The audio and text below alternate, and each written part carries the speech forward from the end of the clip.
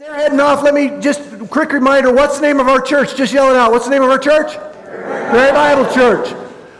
You knew that? Very good. I'm glad you knew where you were at. I wanted to bring that up today. I wanted to remind you, or to celebrate that today, is that the center of who we are as a church is that we lift up high God's Word. That we believe in its authority. We know that it is God's instruction manual for us today, and I think I've shared with you guys before that one of the spiritual disciplines that I have been doing most of my adult life, most of my Christian life, is I have been memorizing Scripture. There's lots of good reasons for anyone to memorize Scripture. It says, for example, in Psalm 119:11, it says, I hide thy word in my heart, O Lord. It means I treasure, some scriptures say, I treasure your word in my heart, O Lord, that I might not sin against thee. Basically what it's saying is that when you memorize Scripture, when you have it in your heart and in your mind, it will help to keep you living the life that Jesus would have you live. That's a good reason to memorize Scripture, isn't it? Treasure it in your heart. Another reason that is good, a good reason for memorizing Scripture, is that there will be times, if you memorize Scripture, when you're in conversation with somebody and God will bring to your consciousness or raise into your consciousness some of those passages that you've memorized, and He will use them through you to bring that person closer to Jesus. Another great reason to memorize Scripture. How about this one?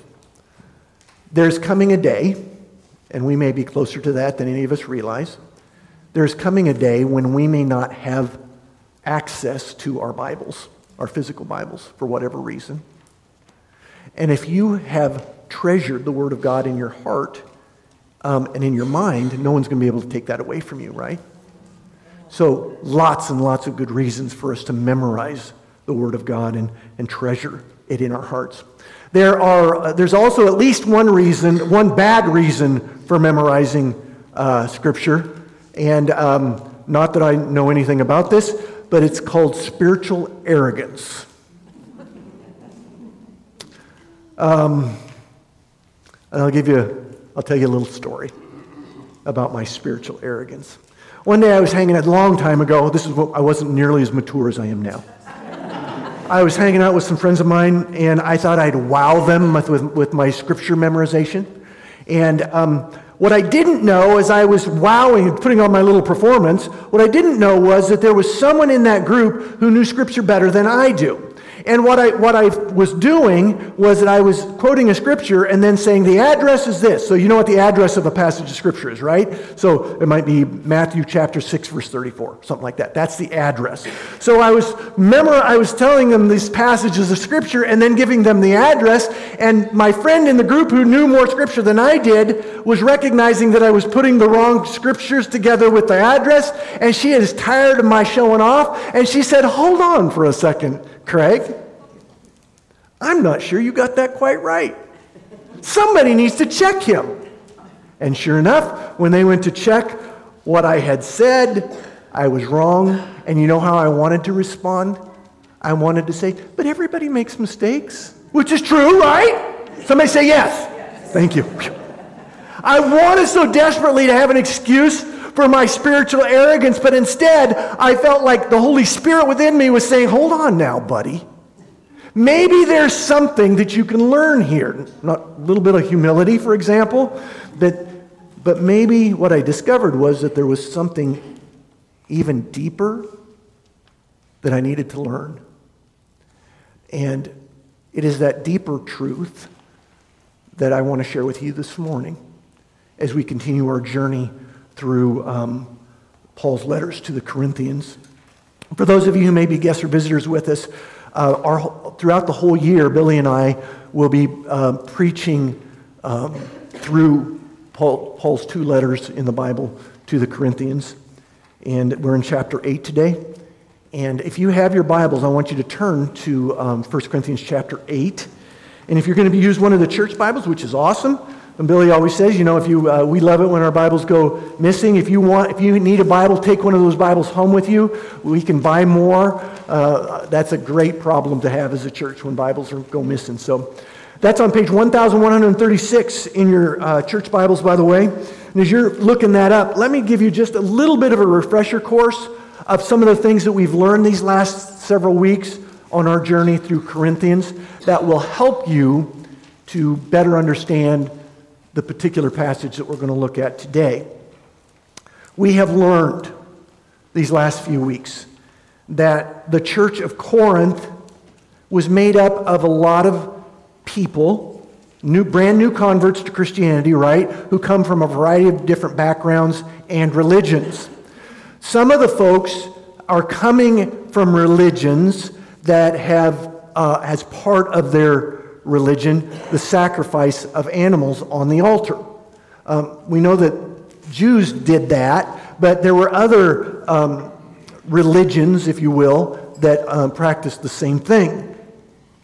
And one of the practical applications of this practice was this, or not applications, it was something that came out of it, was that after their ceremonies, after sacrificing their animals on the altar for their ceremony, there was all this meat left over.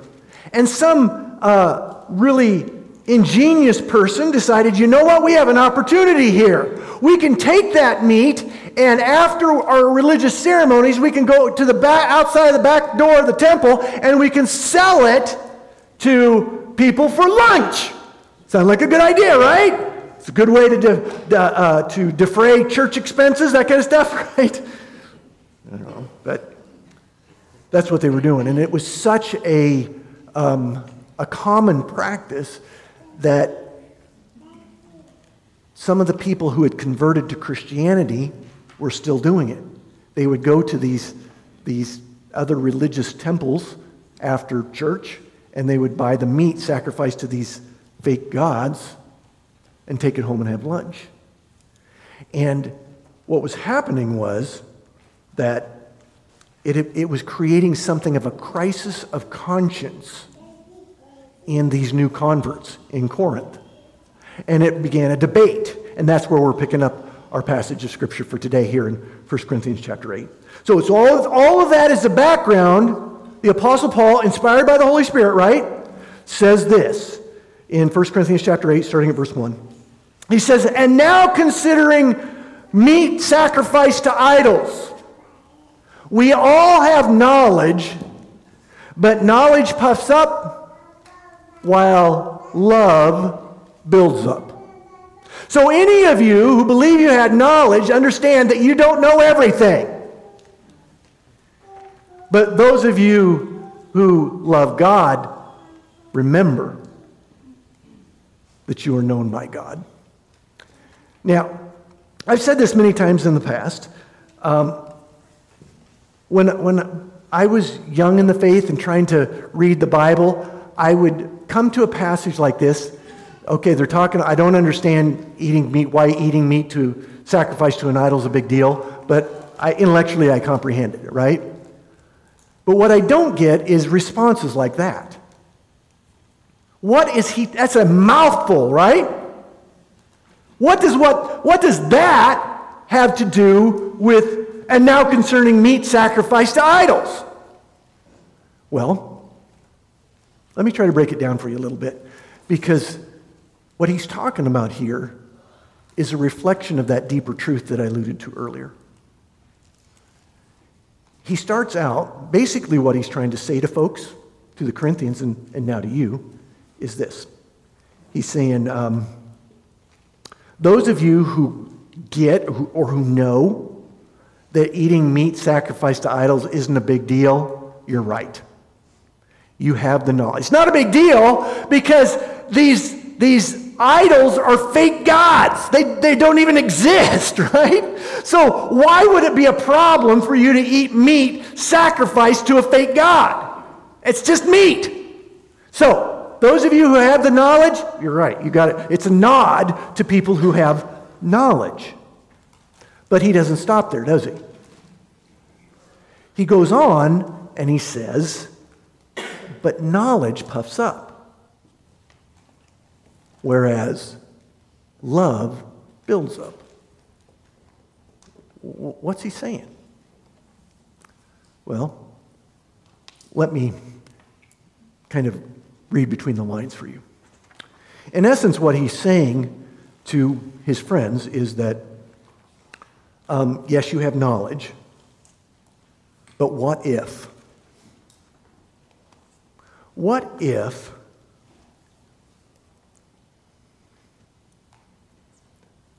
God were to ask you not to do something that you know is okay?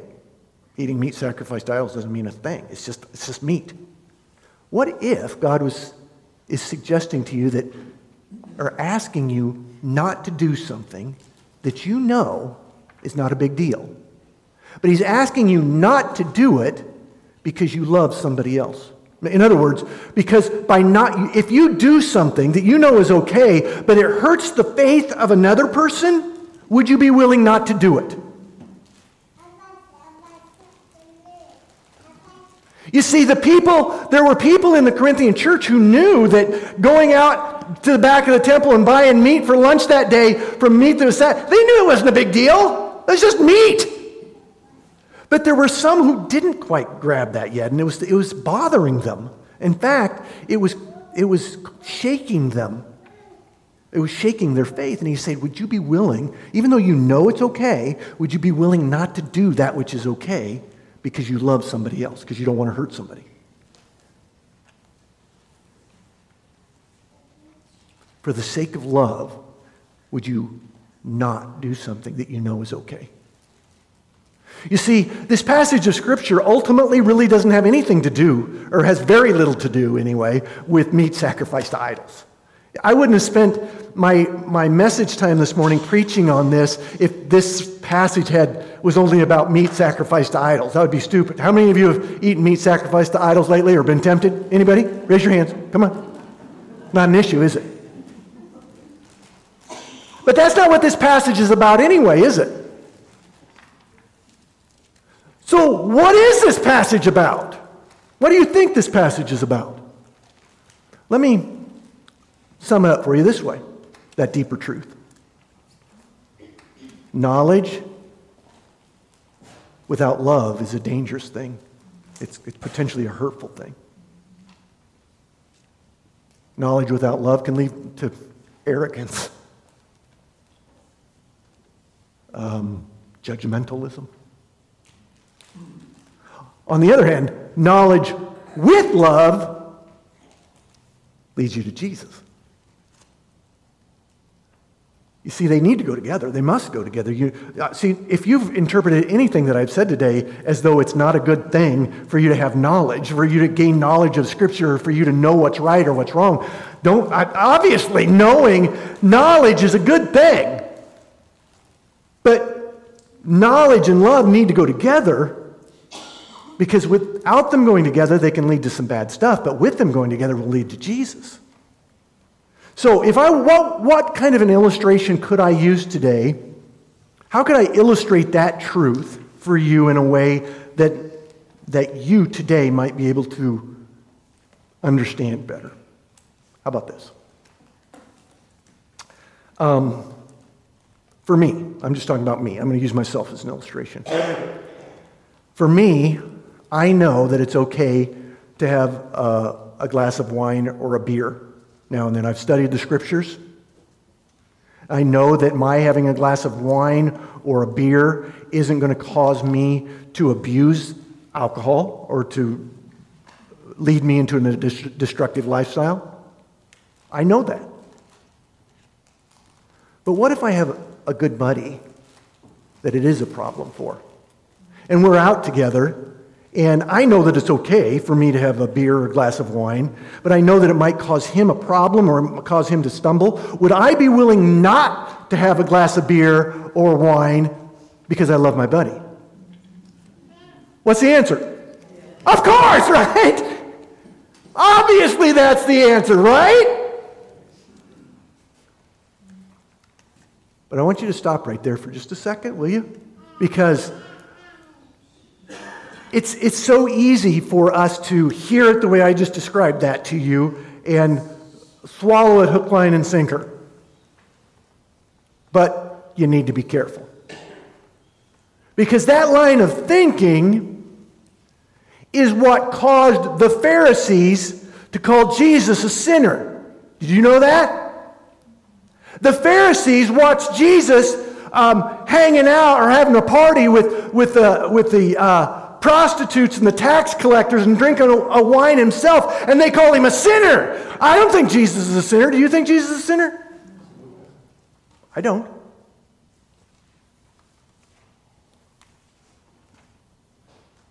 But that's exactly what this line of thinking can lead to if you're not careful.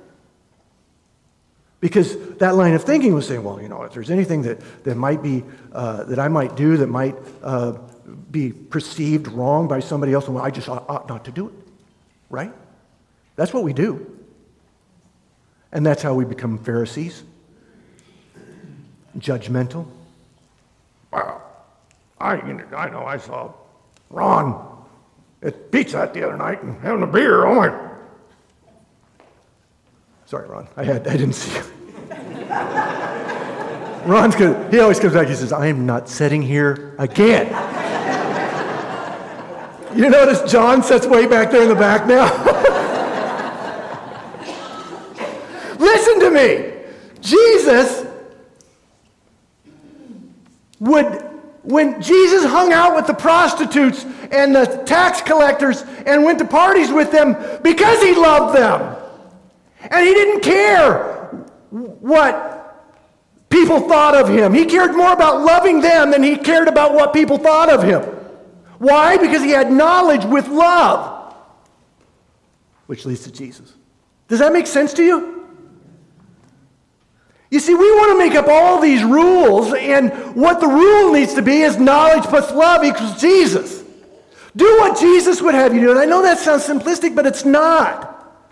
Because something that may be wrong in one instance is if it causes hurt and pain to another, you don't do it. But if it's something that helps lead another to hope and salvation, like going to a party and hanging out with sinners and prostitutes and tax collectors, want that more than wanting to be seen as holy in the eyes of whoever. Knowledge without love is dangerous and arrogant and judgmental. Knowledge with love is Jesus. Amen? Here's some good news. Here's the truth and then some good news. The truth is you are sinners too. I know that's not politically correct, but you are. So am I. I don't know what's going on in your life. You don't know what's going on in my life most of the time. But what I know is that we are all sinners. And the good news is that Jesus loves us in spite of our sin. The good news is that Jesus has come to us and says, I love you unconditionally. You don't have to clean up the mess which is your life before I'm going to love you. I love you now. And then he loves you so much that he's not going to leave you there. Because he knows that that sin that is in our lives right now leads to destruction and hopelessness. But he leads to hope and life. And he loves you. Now, for that to be true for you to experience the truth of that beautiful statement, you need to embrace it. It's truth whether you embrace it or not, but it only becomes real in you when you embrace it. In other words, you need to make the conscious decision for yourself to accept the love that Jesus is offering to you. We say this all the time, but it's the truth.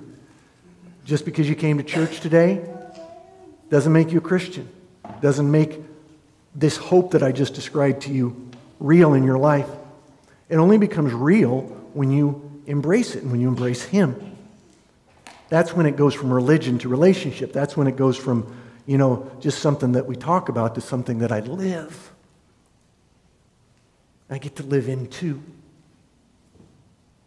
So if you've never accepted Jesus into your heart as Lord and Savior, maybe today you should. Maybe today is the day. Maybe you've done that before, but you haven't been living like you did. And maybe today is the day you should. You should start living like you do, like you believe it. And if that's something that you would like me as your pastor to pray with you about, it'd be my privilege. Right over there is an open door, and that's our prayer room here at Prairie Bible. And if you'd like a prayer with your pastor, whether it's a prayer for salvation and lordship, or if it's something else going on in your life or in the world that you want to pray about, I'll meet you right